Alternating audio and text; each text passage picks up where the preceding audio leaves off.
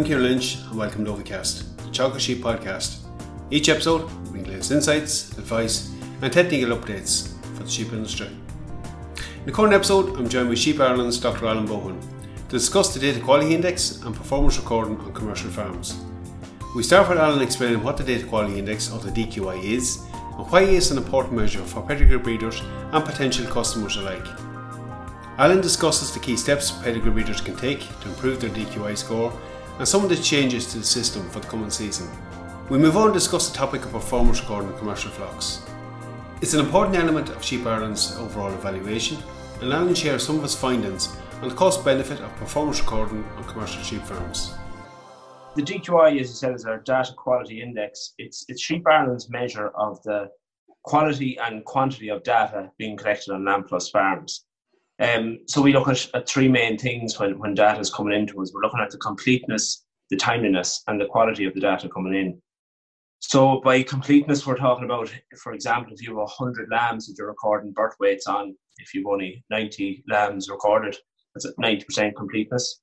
Timeliness, then we're looking to get information uploaded quickly onto the database. So instead of a farmer taking birth weights and lambing difficulty scores and not uploading them for 2 months or 3 months, leaving them in a diary, we'd like to see them uploaded to the database roughly, we say, after every cycle EO, so roughly every 17 days. And then the other thing is quality. So we're looking at, for example, take lambing difficulty again. There's a good spread in the data that it's not just all unassisted lambings, that there's some variation in the data coming into us. So obviously, Alan, for a commercial breeder that's interested in purchasing a ram, flocks that have high DQI are more engaged in the process. They're putting more information that's really feeding that index. I think it's fair to say, like, the flocks with high DQI tend to be the more engaged ones in genetic progress. Yeah, so that's the big benefit of having a high DQI for a pedigree breeder, is that you increase that buyer confidence. So if you're a commercial buyer looking at a flock with a high DQI, you can know that there's a huge amount of quality data coming in that flock. The accuracies are going to be higher on them indexes, and the breeder can stand over them better because there's more data behind it. And as you're mentioning there, our data over the last couple of years has shown that the high DQI flocks, they're more engaged with data recording and the breed improvement program, and they are the flocks that are making the most gain on both the replacement and the terminal index. And obviously enough, if you're a commercial breeder that's buying a flock that's making a lot of genetic gain, that genetic gain is going to be translated into your own flock. And you're really getting the benefit from some of them hard, maybe seed traits. Like, just from a pedigree breeder point of view, how did they go about improving their DQI, or maybe how did they start off finding it first and improving it? Yeah, well, so for a pedigree breeder, the first thing is when they go onto their LandPlus profile, they can see their DQI, where it is at the minute, and we give out the 5 main areas for improvement. So there's several different aspects of data recording across the year that combine into giving them their DQI score. But let's say, for example, if their timeliness of their lambing difficulty is lacking, they'll be highlighted the areas where they need improvement, and that can help them improve their DQI on the areas where they're lacking. It's like a lot of aspects in genetic improvement is always evolving. I know there's been some changes to the DQI, the whole system with the DQI in particular.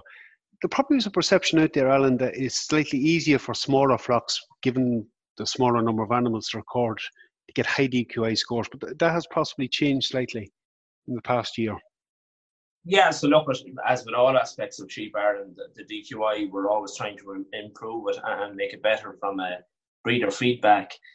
With regard to the flock sizes, obviously there's going to be huge variation in data recording techniques and across different flock sizes. There would have been a perception there with smaller flocks, as you're saying, it'd be easier to record the data. But then again, you have things like smaller flocks they're maybe slightly punished with the percentages. So, for example, if you had a small flock, I would say 10 pedigree lambs, you could quite possibly have no mortality on that flock. Compared to then a really large flock with 500 lambs or a really big number of lambs, huge amount of data to record.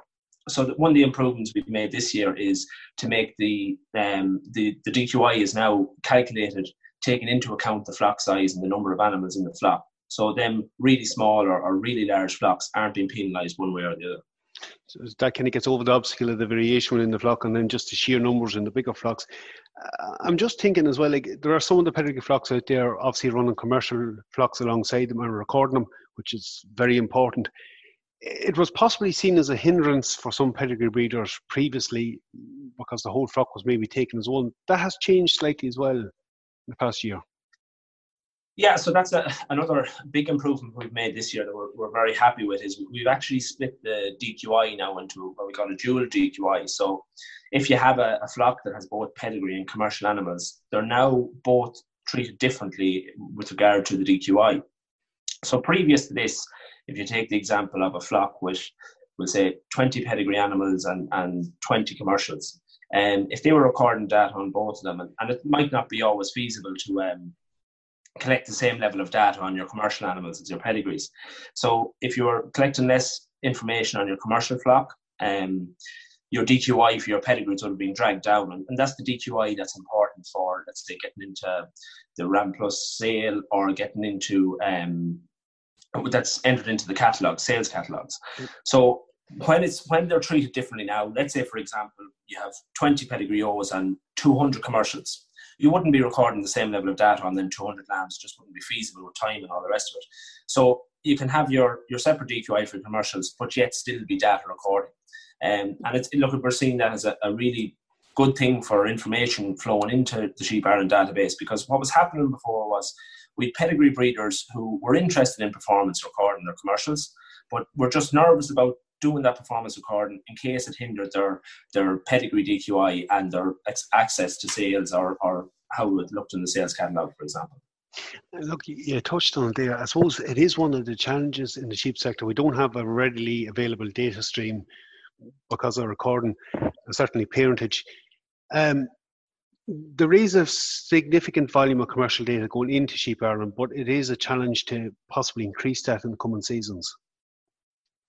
Yeah, so look, as you've said there is a huge amount of commercial data already flowing into the database through the CPT flocks and the Teagasc Better Farm flocks, and we have a good few commercial flocks at the minute, but that's obviously an area we want to grow, because the reality is all this data in Sheep Ireland is to improve the profitability of our national flock, and obviously the majority of that is commercial flocks.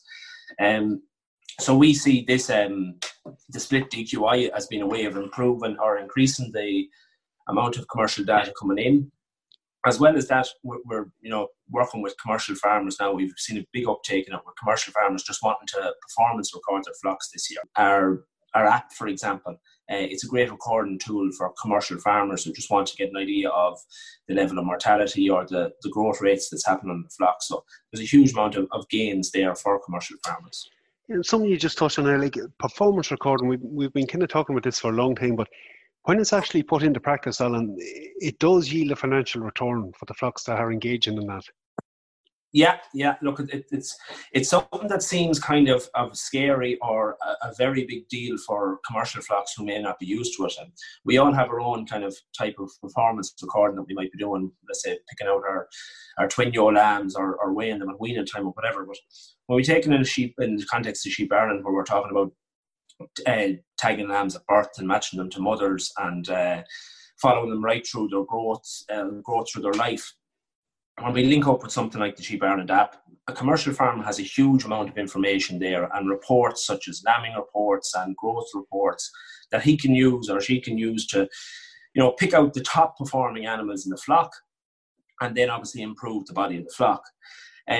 One thing we've recently looked at is during my PhD, I developed the Teagasc lamb production model, which looked at the economics of sheep production. And one thing we've been working on is to answer that question of, if you're a commercial farmer thinking about performance recording, so you're saying I'll have to tag all these lambs with EID tags, I have to buy an EID reader and this kind of stuff, and put in a lot more work trying to do all this performance recording. Is it going to be financially worthwhile? Does it make sense to go to all this effort? And obviously that's a big question for sheep farmers.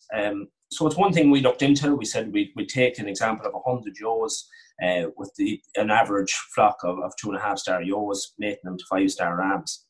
And we, like I just said, we We said we'd put in a full cost of tagging, we put in the cost of the EID readers, and obviously if we're selecting our high performance animals for our 5-star replacement Joe lambs, and what it also does, Performance According, is highlighting them ewes that are your flock is carrying. So them low performing ewes that are costing every bit as much to feed and keep, but just not producing enough lamb to justify themselves. So we're increasing the replacement rate from 20 to 25% there to allow us to get rid of them low performers. So what we kind of found was it took us a couple of years to get up and running, because obviously if you start Performance According this spring, it's going to be 2 years before them lambs that you're finding are actually lambing down themselves. So we increased the star rating of the flock from 2.5 to 5 stars on average across 8 years. And what we were finding, Kieran, was that it is making financial sense. So it upped our net profit per ewe by €5.60 per ewe. And what's actually really interesting here was when I put in a full labour cost of at €12.50 an hour. So that's a full cost of recording tagging the animals, recording them at birth, and taking the time to weigh your ewes and weigh your lambs. So there's a huge amount of labour going in there. It still improved our net profit per ewe by €2.77. So as you well know, Kieran, and the listeners will know, if you were to put a labour cost of €12.50 of any activity with sheep, you'll not be long going into a negative figure. But it shows even with a full labour costing, it still makes financial sense to Performance According your commercial flock. I think that when you mentioned labour, like you mentioned culling out that bottom end ewes, they tend to be the ones that, and you know this from your previous work, that most of the labour goes into. So it is a good way of identifying them, or at least focusing efforts on removing them from a flock. Absolutely, Kieran. And I was just looking at some of the figures before I came on here, and I was just thinking that the main difference is if someone's saying you're 2.5 versus your 5-star ewe, one that jumped out to me was you're dropping from a lambing difficulty percentage of 28% down to just over 21%. And that's, I looked at the figure there for the labour, it's a costing of 70 cents per ewe on labour alone, just for lambing.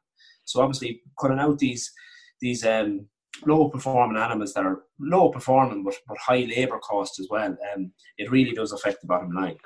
Probably something a bit more in our minds in March and April than now, but yeah, certainly it's something that's worth really considering.